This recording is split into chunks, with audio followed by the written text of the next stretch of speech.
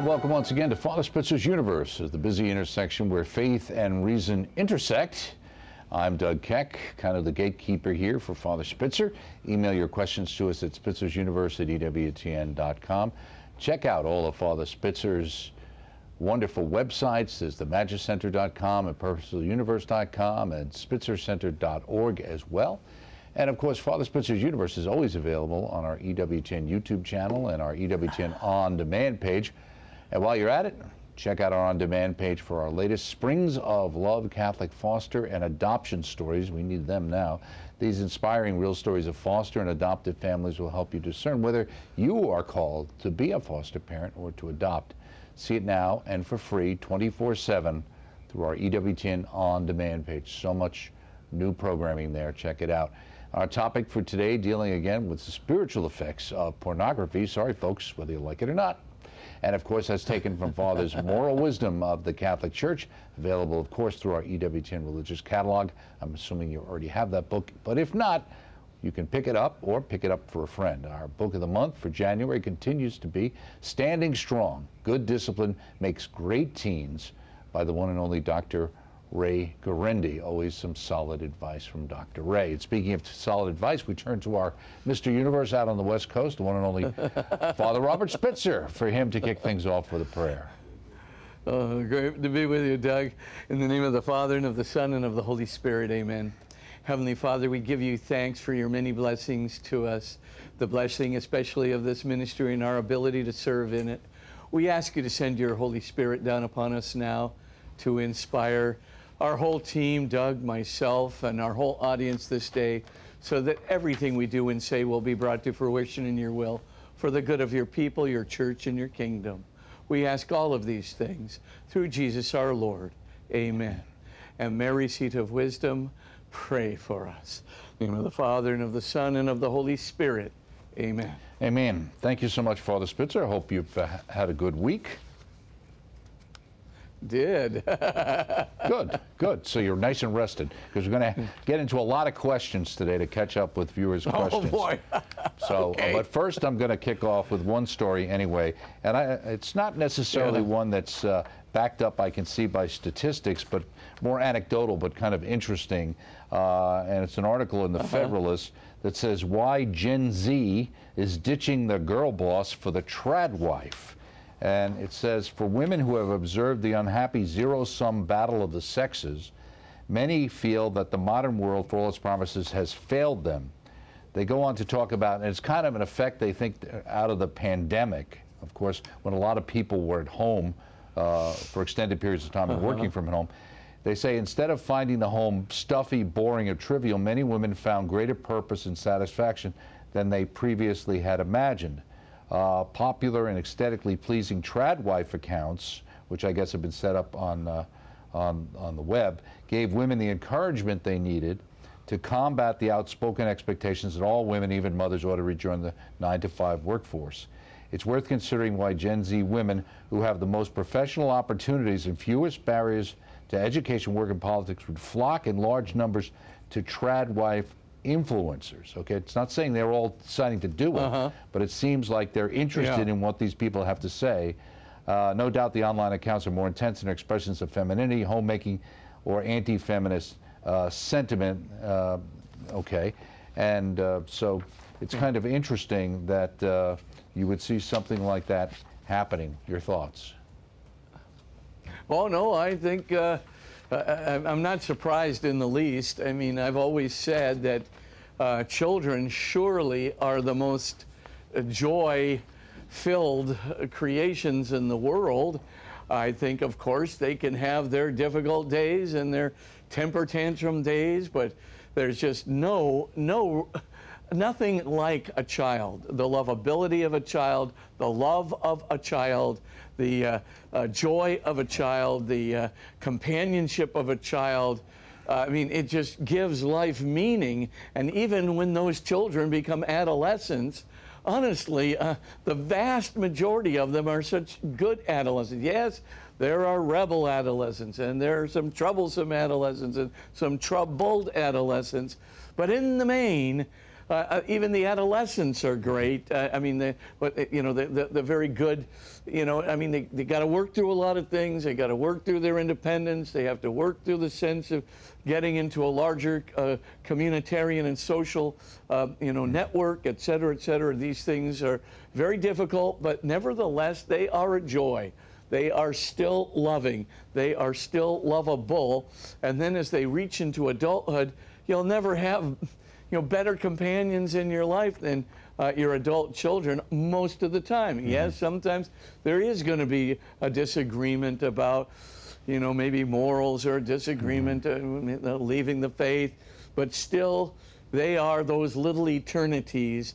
They were born for eternity. They were born for God. They were born for a transcendental life of perfect truth, love, goodness, beauty, and home. And to escort them into that life, or to share your common view of that life with them, is so good that at the end of the day, what better purpose could you get? You'd really think that the money, or sometimes you need the money, okay, that's a different story. But I mean, if you really think that the 9 to 5 and going through the corporate escalating ladder there, if you think that'll replace those children, right, those little eternities, those deep, intimate relationships, those purposes in life, it won't. It simply won't.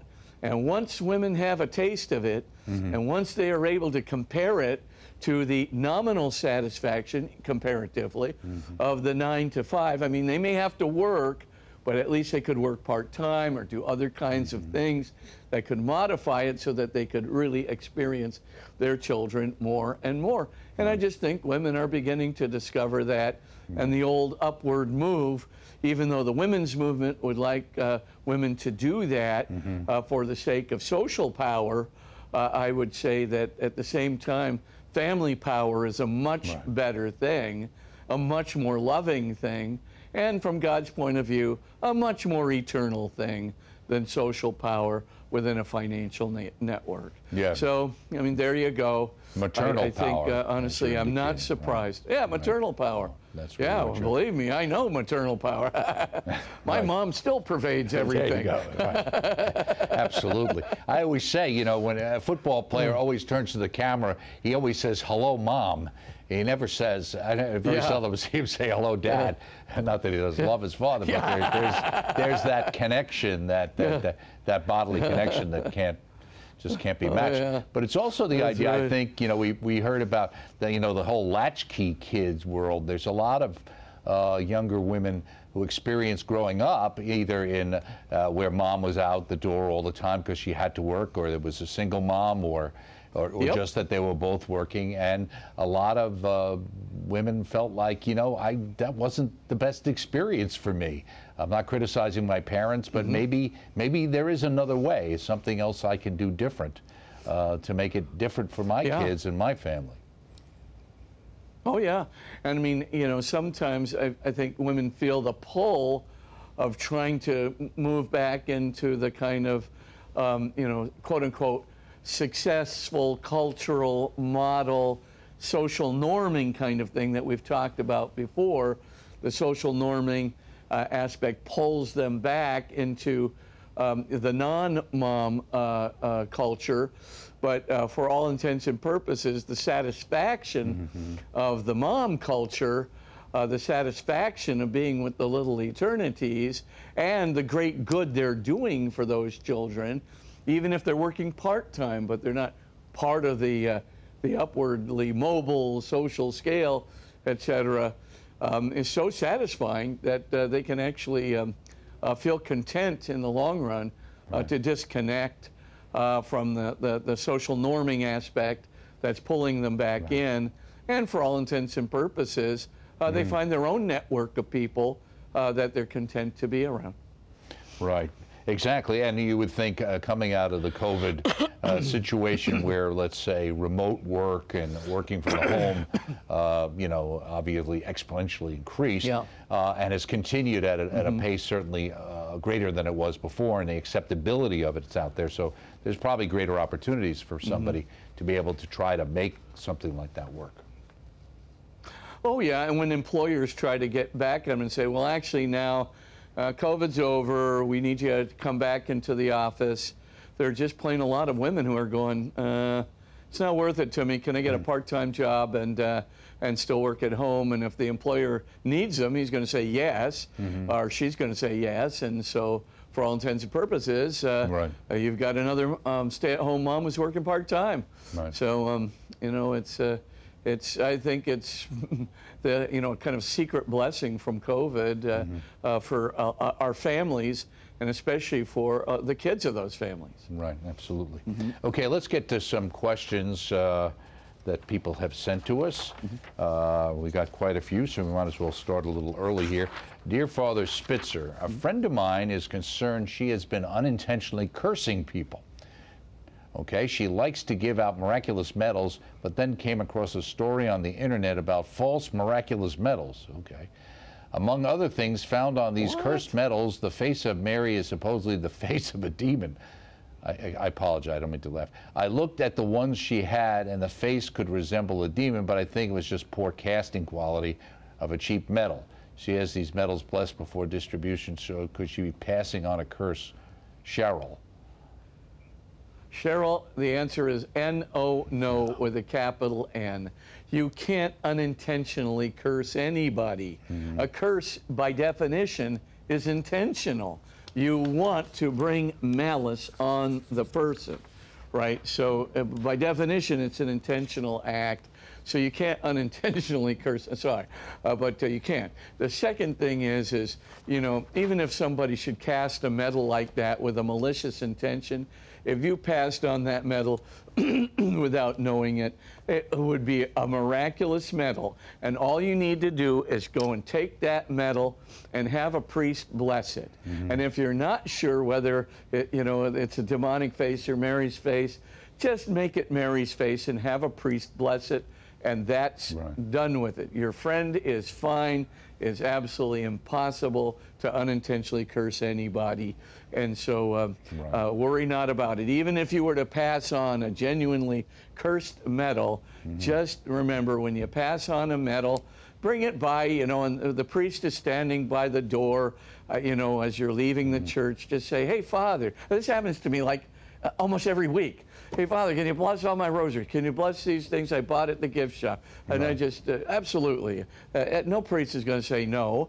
So just have it blessed on your way out the door. Or if he says, hey, just wait a minute until I greet everybody who's leaving church, just spend a couple minutes and wait for him, and he'll get all those things blessed for you, and you'll be fine. Right. It's not an amulet. It's not something that's carrying this, you know, force with it, you know.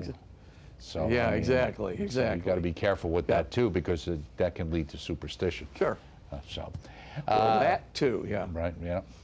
Dear Father Spitzer, over the past 40 years, I have served our parish in lay ministries and worked closely with our assigned priest. Each day I pray a rosary and mention those priests who have departed and ask them to continue to guide me and pray for me.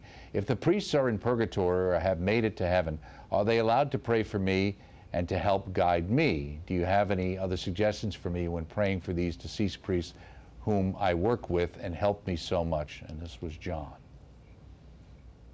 John, I got to tell you, absolutely, you pray and ask them for help too, because I think, you know, purgatory, right? How does the church define it?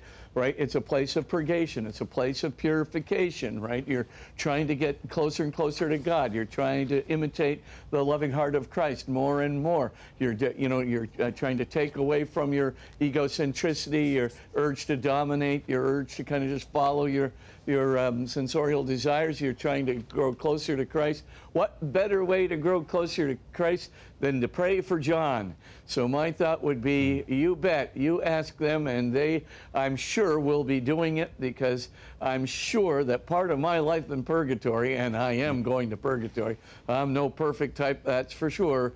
I'm very sure of that. And so I can say with, you know, if I hear that plea from somebody like you and I'm there in purgatory, I'm definitely going to pray for a person like that and anybody else who asks me to pray, because I think they'll be part of my purification. And of course, it's completely consistent with the unrestricted love of Christ. Okay, very good. And prayers are never wasted one way or the other. And prayers are never wasted. Dear Father Spitzer, in the book of Revelation, God stated, because you are lukewarm, neither hot nor cold, I will spit you out of my mouth. Since I don't think I have what it takes to become a saint, this person sounds like you, nor the stomach to do evil, Yeah. I seem to be stuck in this mediocre, lukewarm condition.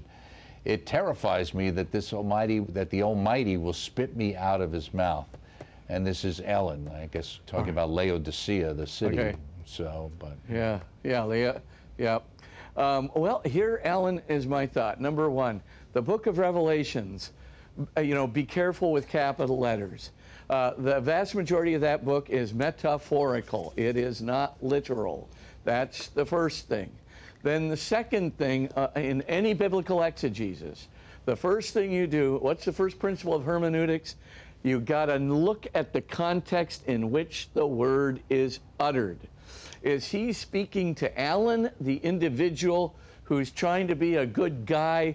Maybe he's not there like Father Spitzer. He's not at sainthood by any stretch of the imagination. But on the other hand, he's trying as hard as he can to be, Right. a good person, to not sin.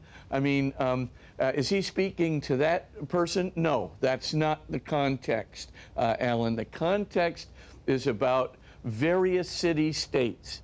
And some of those city-states are exemplifying courage and determination amidst persecution, and some of those city-states are not.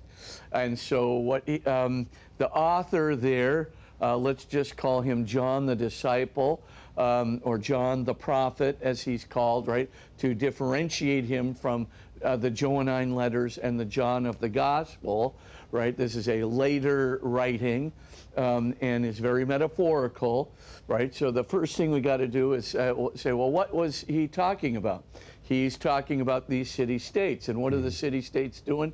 They're being lukewarm. In other words, they're letting their faith go because a bunch of guys are threatening them. Mm-hmm. So this guy's trying to say to those community churches, remember, the early churches are community churches. Mm-hmm. It's not like a big, huge population that's going to, 300 churches in the Diocese of Orange or something, mm-hmm. right? This is basically a bunch of community churches, and he's telling those community churches, don't be lukewarm. Mm-hmm. Don't let the threats get to you. Keep doing, of course, be as innocent as doves, but also be very sly, make the clever moves you need to make, but don't give up your faith. Don't become lukewarm. Don't let the threats get to you. Keep practicing your faith. Do it prudently so you're not going to bring persecution on yourself, but don't let the threat of persecution get to you. And that's what he's really talking about. He's trying to get these guys to really, be firm, right. To stick up for their faith, even in the midst of all these threats that are going on in the ancient world. So, Alan, it doesn't apply to you. It doesn't apply to a specific individual who's trying to pursue a sainthood. He's really talking about people who are really giving up their faith because they're threatened with either social isolation, or they're threatened with some financial loss or some kind of a persecution, and he's saying, don't do it. Right. So you're free and clear. And by the way, Alan, I'm free and clear because I'm just like right. you. I'm trying not to sin, but I am no perfect person. Well, I have to apologize because of my New York accent. It made it sound like it was Alan. It's Ellen was the person we were. Ellen. Oh, Ellen! I'm so sorry. Well, Ellen, you and I are the same. Ellen. But I didn't want to interrupt you while you were making the point because it works for Alan as well as Ellen. So, but we want Ellen to know that was her letter. Next up, dear Father Spitzer, why does the Shroud of Turin show Jesus with wounds in his wrists, but the saints who receive the stigmata have a wound in their hands? This is from Kelly. Okay, Kelly. Well, here's the reason. First of all, we only have one hand that's covering the other hand, and all we have is the exit wound that's coming out of his wrist. We can't actually, because his wrists are, his hands are lying down like this. we don't see the entrance wound. So if you really, though, if you look at the work of Dr. Frederick Zugabe here and several other very fine pathologists, their view is this, that the nail goes into this kind of right here, the base part of the palm of the hand in the front. And then it's going, if you curve your hand like this, you can feel that little curvature, right? And that's called the thenar furrow. And there's a little space going down that thenar furrow. And the Romans knew very well where it was. So they placed the nail in the palm of the hand and just pushed it down, you know, at an angle until it got into that space for the thenar furrow. And look at where it goes. It goes right to the back of the wrist right here, where there's a complex of nerves around some bones that kind of have the shape of a V, and you can just feel it coming out there, and that's where the exit wound is, and that would have held the hand onto the cross. The Romans knew that they couldn't put it just straight through the palm because this is very fleshy area, and the hand would have just pulled away. But pushing it down the space of the thenar furrow down onto the wrist makes the exit wound come out the wrist, but the entrance wound is in the palm, just like you see in the stigmata. Okay, very good. Next up, Dear Father Spitzer, I feel highly disturbed whenever I read from Matthew chapter 7. Jesus says, not everyone who says to me, Lord, Lord, will enter the kingdom of heaven, but only the one who does the will of my Father in heaven. Those he tells to depart sincerely thought they were doing the will of the Father. How can I be at peace knowing I am truly doing the will of the Father and Jesus will not tell me to depart at the last judgment? Stan. Well, Stan, this is the, the reason that we have a sacrament of reconciliation and we have frequent Eucharist, which forgives venial sins. But Stan, you sound like a very faith-filled guy to me. And you sound like the kind of person that's trying to do the will of God. In other words, as you just said in your letter. So you're pretty much, I look at that person, who says, Lord, Lord, help me out, you throw yourself upon the mercy of God. Well, I know that Jesus says in passages that those who, like the prodigal son, who throw themselves on the mercy of the Father after doing a staggering amount of damage, the Father forgives him and admits him right back into the household. So how can you reconcile these two passages? They seem like they almost contradict one another. What Jesus is trying to say is just going around saying, Lord, Lord, just going around saying, I'm a Christian, just going around, as it were, going through the motions, but, not really sincerely entering into the religious life is not enough. I mean, in other words, it's the whole idea of, a lot of kids say, well, I believe in God, or I even believe in Jesus. And then they stop. They basically say, well, I say a prayer in my room. I do all these things, but I don't have to go to church, right? I don't have to try to study the Bible to see what the Lord is actually teaching so that I might follow his word, right? I don't have to, get in contact with other people who are Christians so that we can together try and make this struggle to follow the moral teaching of Christ. The point, of course, is belief is not enough, or just calling on the Lord's name in the old private prayer is not enough. We also have to try and follow the moral teaching of Jesus, which is, I believe, the moral teaching, of course, of the Catholic Church. The Catholic Church was made and appointed by Jesus to be the definitive interpreter of his teaching in future generations, as we read in Matthew 16, 17 through 19. So the main thing there is, well, what can we do? Well, number one, follow the teaching of the church. Well, how do you do that?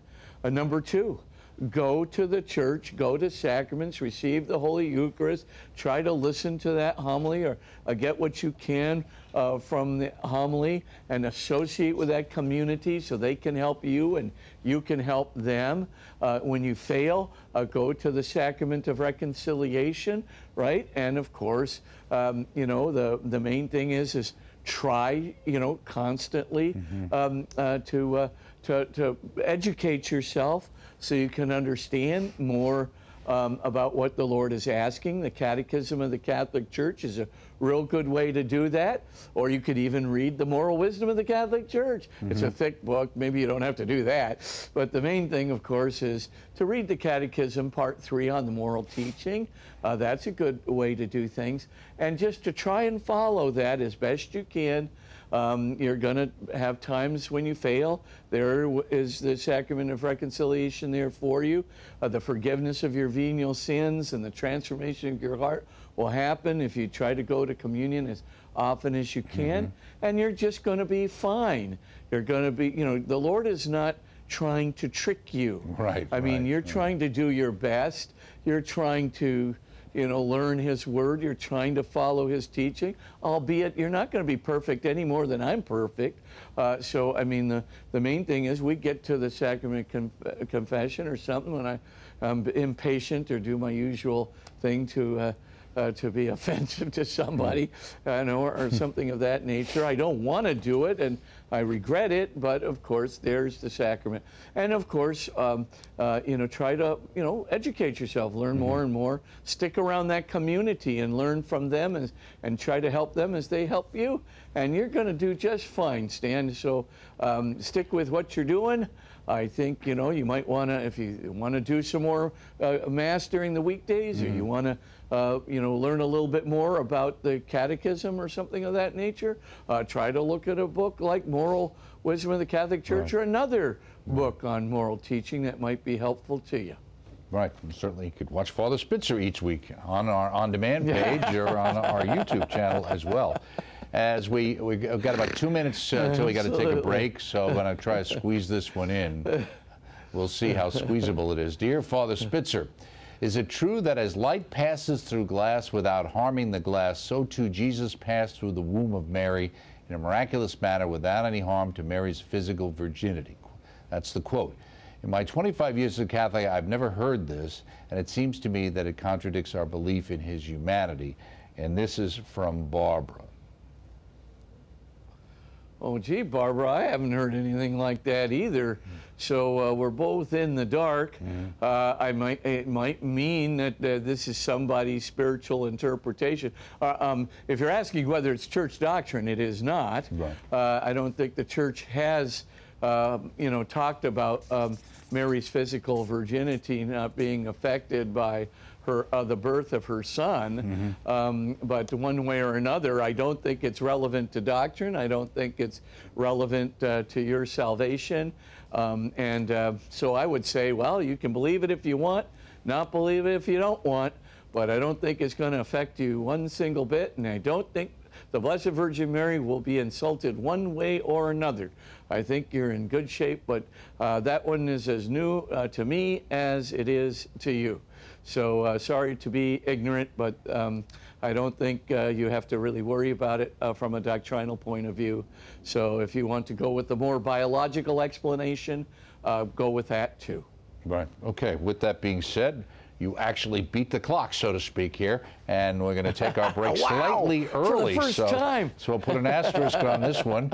So, Father Spitzer, you stay there and keep up the good work, and you stay with us as well as we take a very short break here on Father Spitzer's Universe. Much more ahead, some questions still to be answered.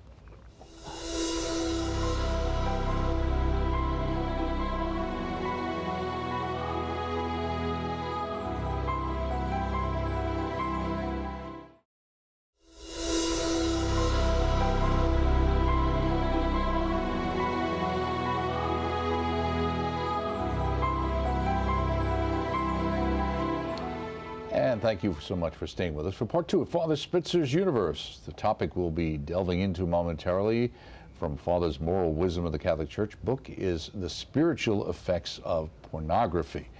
But first, we're going to finish off. We've got about 3 more questions for Father. Okay. Dear Father Spitzer, I read an article about the church tax in Germany. The government collects 8 or 9% of a person's income on behalf of different religions and gives it to the respective churches. This entitles the taxpayer to the services of the church, such as baptisms, weddings, and funerals. I can't speak for other faiths, but this seems wrong in the Catholic Church. I understand the church has expenses, but not everyone has the resources to give a set percentage of their income to the church. And this is Adele. And I do know, obviously, because we have an entire German channel, so we have some familiarity with the situation over in Germany, is that it used to be if you were a Catholic, you couldn't opt out. Now you can, in fact, opt out of that, I think, over the last 3 or 4 years to paying the church tax. And I think there's probably some upside to it, but there's probably some downside to it as well. Yeah, well, just 2 quick things. It applies not just to the Catholic Church, first of all, it applies to Protestant churches. So if you choose a denomination, basically, the government used to, that was prior to 4 years ago, used to impose a tax on people. The church actually did permit it, so it wasn't wrong by the church's view, nor the Protestant church's views, nor the Jewish synagogue's view, et cetera, et cetera. So for all intents and purposes, that was done across the board for all religions in Germany. The problem was that, in a way, you know, a lot of people believed that if you couldn't afford it, then you really couldn't indicate your Catholicism or your whatever Lutheranism that you professed, because of course you would be taxed if you said that, or sometimes it forced people away from the church. Right. But the German tax thing is proportionate to income, so it's like our tax system. So if you are poorer and you don't pay taxes because you have a level of income below what the starting point of tax payment, you wouldn't pay anything anyway, because you don't pay taxes. You wouldn't pay a percentage of your taxes to the church. So that is basically it. Would the church or the Catholic Church ever deny somebody services if they went to the church and they hadn't paid the tax? Of course not, because the church doesn't take attendance when people come. I've been to at least 7 or 8 different German churches throughout many different towns prior to my ordination, and then even after my ordination. And of course, being an American citizen, I didn't pay any taxes. But of course, nobody was ever standing at the door to deny me services if I didn't declare myself to be a Catholic in Germany to pay the appropriate taxes. So, and as Doug just indicated, there is an opt-out provision now in Germany.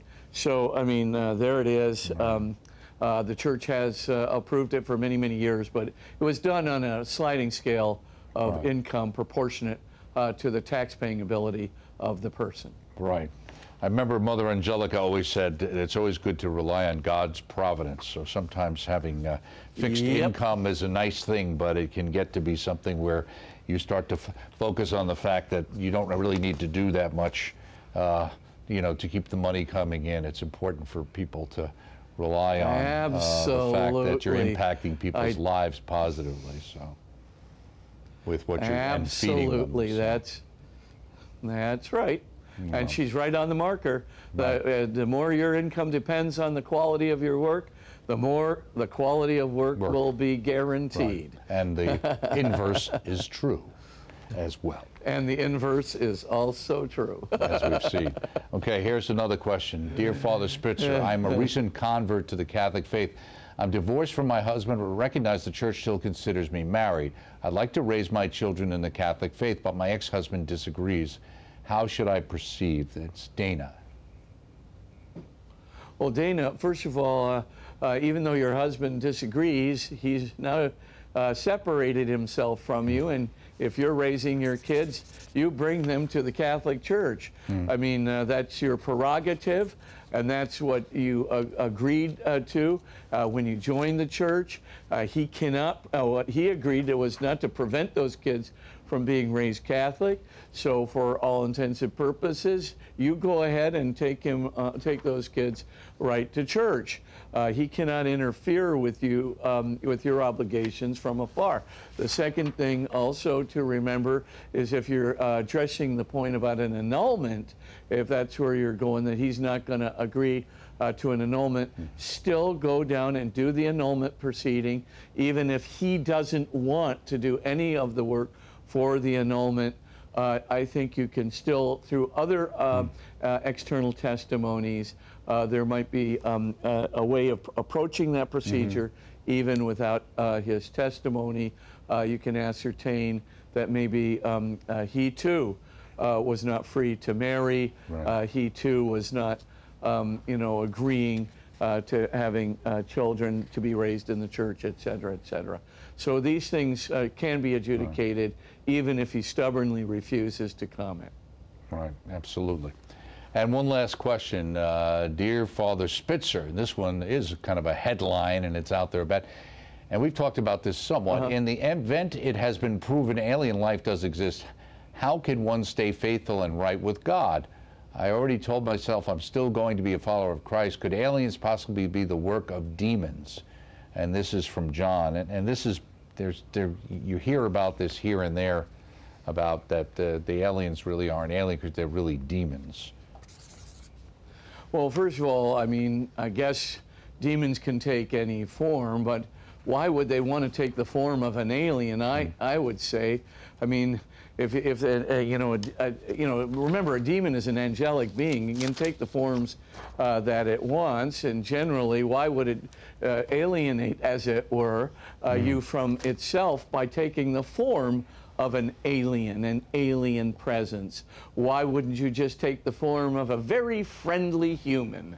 That would seem much more in line with its desire to tempt and deceive you.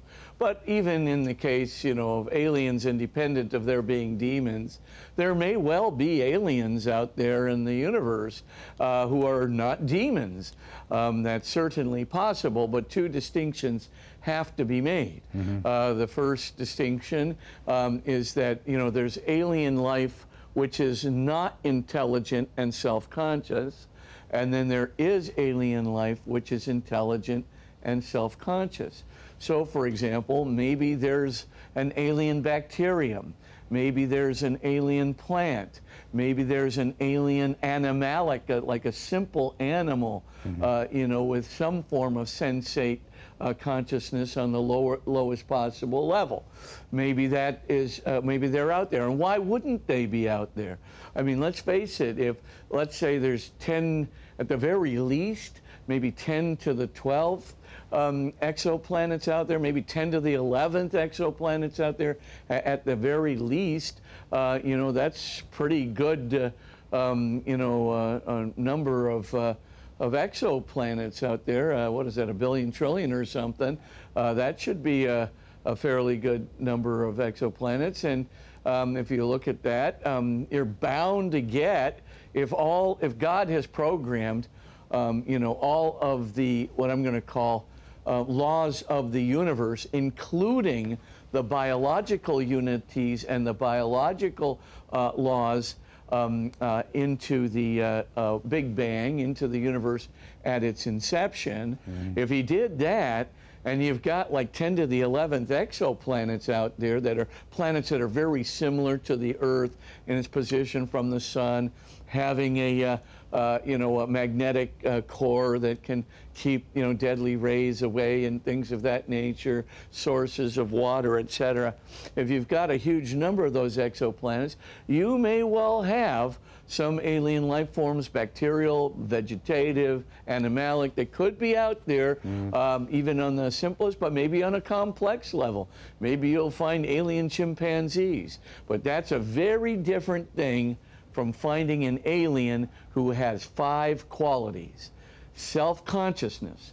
Self-consciousness cannot be explained by merely physical processes and structures. I have a book called Science at the Doorstep to God. If you get that book, just read chapter 5 and you'll see the proof, not just from me.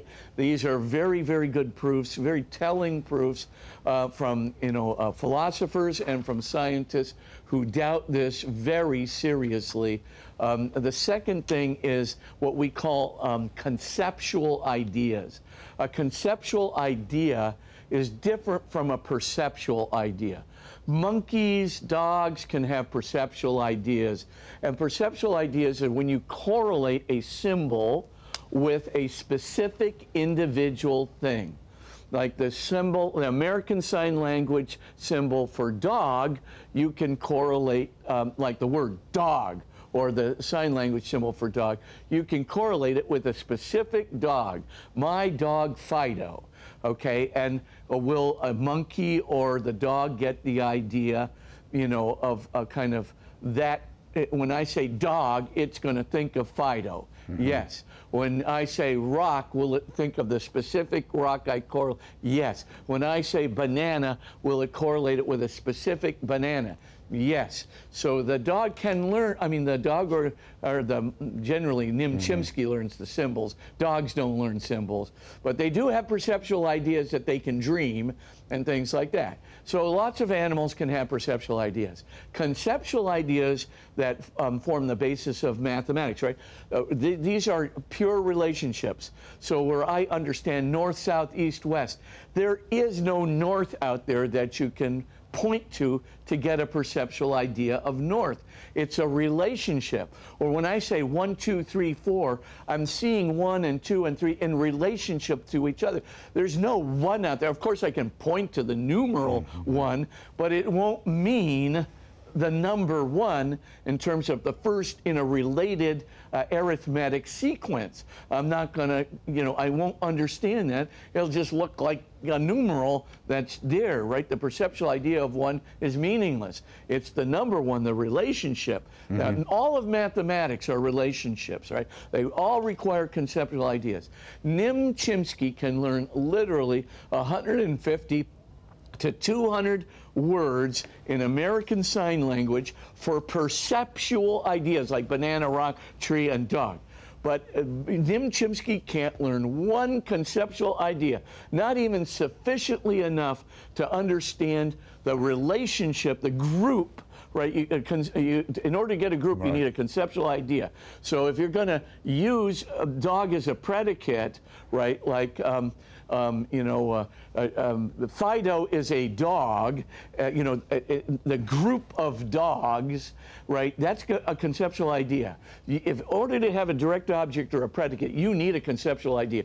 Nim Chimpsky can learn 150 to 200 words, perceptual ideas for words in American Sign Language, yet can't even distinguish can Nim between Chimpsky build a spaceship? Because I think a lot of these people are focused on less on Nim Chimpsky space creature than they would be probably Klaatu from the day the Earth stood still. The idea that we're being visited from outer space by intelligent life that has the ability to create vehicles far beyond our imagination and travel at distances we can't right now. Right. Right. So, if Nim Chimpsky can't distinguish between man bites dog and dog bites man, obviously Nim Chimpsky can't build a spaceship. Right. And so what does it require? You're going to have what we call a soul. You're going to have a transphysical nexus of consciousness and intelligence that can form relationships. You can't form a relationship out of merely concrete, that is to say, physical processes and structures. It takes more. And even Berwick and Chomsky admit this, and Why Only Us, that there has to be some atomic elements of language which are relational of themselves. They're not linked to a specific concrete thing. And that means that basically all the animals in the world simply do not have any conceptual intelligence. If they have no conceptual intelligence, then no complex relational linguistics, no syntactical linguistics, no mathematics, right? No abstract ideas, no building of spaceships, no technologies whatsoever, right? Of course, Nim Chimpsky can learn how to take a rock and crack a coconut. Yes, but Nim Chimpsky cannot, figure out a technology, an intermediate technology to build something that will, affect navigation or fishing or something of that nature. The main thing, though, is can Nim learn certain habits from people? Yes, but the idea of inventing technologies, putting together spaceship, anything which requires abstract ideas, anything that requires mathematics, anything that would require science as we know it, forget about it. However, if you find an alien that can do that, then you got to figure that alien's got a transphysical soul. And if that alien has a transphysical soul, he did not get it from evolution. He did not get it from a biophysical process. He got it because a transphysical cause like God gave him a soul. And then if transphysical cause gave him a soul like God, then God intends that alien to be catechized and baptized. So if you see an alien that thinks like you, has transcendental desires like you, has conceptual ideas like you, and has self-consciousness like you, has religion like you, has a moral conscience like you, get him going into the catechism class, teach him about Christ, and baptize him. There you go. That's my thought. Very good. Okay. Let's hit, in the closing minutes here, we'll get to our topic. On page 150 in your book, True and False Promises of Love and Sexuality, you talked about it earlier, about how the evil one works. You say, first he leads us to an opportunity for sin, then inflames our imagination with the desire for more, then provides rationalizations through interior suggestions from the culture, hoping we'll freely choose to follow him more deeply into the temptation. I thought it was interesting because it's important that we move into freely choosing, right? From his perspective. Right. That is correct, because without freedom, of course, the unlove or the sin is not going to originate from you. So he has to make sure, the evil spirit has to make sure that you're doing this thing freely. That's why, of course, the evil spirit is always mixing in deceit with his sinful and unloving behaviors that he's trying to tempt you to. He's a good gradualist, and he's a good trickster. I mean, basically, the evil spirit comes, he's not going to overtly say, I want you to have violent sex with this person or something like that. What he's going to do is say, this picture is harmless. Why don't you look at this? And then he kind of leads you along. Oh, I want some more than this. This is not ultimately satisfying. I'll take some more. And then, eventually you begin to lose empathy, as we talked about in a previous program, right? The more, pornography you look at, the more you lose empathy with your wife, your kids, and the people around you. And of course, if you lose empathy, you lose care. And if you lose empathy and care, you're not loving very much anymore. And by the time you're done with that, then he comes along and he says, I think, you need to move to the next step. If you really want to be satisfied, you got to go out and engage in these risky sexual behaviors.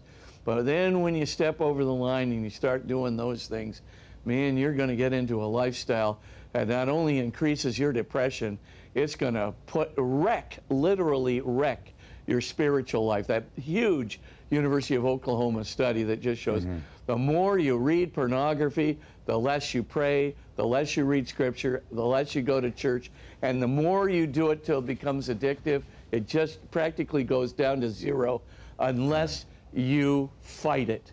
But if you do fight it, you got a chance of preserving your religion. If you just give into it, your religion's going to go too. And it's a very major study. So the main thing I think to take away from all of this is, yes, nip it in the bud. Nip it in the bud. If you get tempted, don't think, oh, this is just a minor thing. I'm just looking at this. Don't start it. Don't give the old gradualist trickster his way. Because the more you give in, He's going to go to the next level, go to the next level, until he's got you pretty much away from empathy, away from religion. And of course, he got you nice and depressed. He's got you nice and irreligious. He's got you threatening your marriage. You have no empathy for your kids. And then he comes up with a suggestion. You need something more. What will really satisfy you? And then fill in the risky sexual behavior that he's going to suggest. But he's going to get there because he's relentless. If you give in and you stop fighting, then he's got the upper hand. But if you keep fighting, he'll never get the upper hand, because even if you give in and you are fighting the whole way to the point where you gave in, at least he can't get you to the next level. The more you fight, the less likely you are to go to the next level. But he has to get you to the next level. Just so keep fighting. Keep, get some software that you can put on your computer, like Covenant Eyes, or any one of a number of many good ones, or get some an accountability group if you're really hooked on it, some people that you know who you'd allow access to see what you're searching for in your search engine, and then call you to accountability if it's getting overwhelming to you. Right. As you're saying, son, the best way to deal with the pervasive problem of pornography is to resist it at the very outset, because it snowballs in your life. You also make the point here that St. Ignatius of Loyola knows the Holy Spirit does not leave us alone in this path towards darkness. And in fact, you even say, in a lot of ways, he brings on that guilt for you to realize as you're separating yourself as a warning sign, right? Yeah, absolutely. And oftentimes the Holy Spirit doesn't even have to bring on the guilt. The Holy Spirit, but obviously the Holy Spirit, that is to say God, can work in your conscience to produce guilt. No question about that. And guilt can oftentimes be an indication from God himself about straying off. But even as you you notice with pornography use, especially that correlation of University of Oklahoma, if you're not fighting it and you're going to higher and higher levels of exposure and addiction and so forth, you're going to notice right away as you do this that you feel emptier, you feel more alienated, you feel lonelier, you feel a kind of a detachment, a sense of meaninglessness and dread. As you begin to feel these things, and they'll normally come if you're not fighting the addiction, right, or fighting the habituation to it, right? If you're not fighting, you're going to notice, I feel more empty. And then that guilt that comes through your conscience starts combining with being detached from God. That's what's producing the emptiness, the alienation, the loneliness, and so forth. You're away from God. You feel like you're in a in a dark zone, and you don't have any mooring for your identity. You just have no mooring for your hope, no mooring of eternal life, no sense of your ultimate dignity and destiny. You're kind of like floating. And of course, no one wants to be floating. No one wants to have that sense of being without substance interiorly, that sense of emptiness, or just being alone in the cosmic or totalistic, or that, of course I got my friends and family, but beyond that, it's all darkness and blackness and emptiness and so forth. But, the more you separate yourself from God, the more these feelings are coming. You're looking at yourself in the mirror when you're shaving, or you're just going to sleep at night, and suddenly something just hits you that you're just like alone, utterly alone, and there's like this absence of meaning just as you're drifting off to bed, or maybe even in your dreams, this thing is kind of hitting you. Or, you've got, you look at, like I said, you're shaving or something in the mirror, you're looking in the mirror and nothing's staring back at you, feel utter emptiness, a void kind of, or even, like I said, you compound that with the sense of guilt, and you wind up being like Joseph K. in Franz Kafka's The Trial, this sense of an utter malaise and meaninglessness. Or the same thing with Rodion Raskolnikov in Crime and Punishment, Fyodor Dostoevsky's great work, of just being like detached from, unmoored from real substance, and you're like the vapor you know, that's there. And of course, it's haunting. It's terribly alienating. It's just like this free-floating detachment from relevancy and from warmth and from love and from goodness. And that really is a disturbing fact. So to make a long story short, you start using that pornography, and you're going to see those things combined with the guilt, and it makes for a very dark life. And that's why the depression level, too, increases, not just the decline in spiritual life, but the depression level increases with the pornography viewing. Right. He prompts you to do it and then accuses you when you do. So with that being said, that's correct. We're going to have to wrap up this week's show. Father Spitzer, so if you'll give us your blessing on the way out the door, that'd be great. Absolutely. And bow your heads and pray for God's blessing. And may the Lord of all consolation and love continue to support you through your acts of going to church and receiving communion, trying to follow the teaching of Christ, trying to pray. May all of these actions in your life to follow Him ground you and fill you with meaning and fill you with purpose and fill you with hope until you reach the eternal destiny in His love and joy. In the name of the Father and of the Son and of the Holy Spirit. Amen. Amen. Thank you so much, Father Spitzer. Be well. We shall see you next week. And likewise, Father Spitzer's books and DVDs are always available through our EWTN religious catalog, EWTNRC.com. Next week, we'll continue talking about the spiritual effects of pornography from Father's book. And this weekend on Bookmark, The End of Woman, How Smashing the Patriarchy Has Destroyed Us by Carrie Gress. The interview, I hope, is good. The book is excellent. Check it out. And Light with Us, the new documentary that's coming up, shows how volunteers in the Catholic Church are providing relief efforts and spiritual presence to those suffering from the ongoing effects of the Russian invasion of Ukraine. Please pray for all those people. Saturday, 2 p.m. Eastern Time, especially for EWTN Ukraine, our brothers and sisters there in Christ. I'm Doug Keck. Thanks for joining us. We'll see you next time on Father Spitzer's Universe.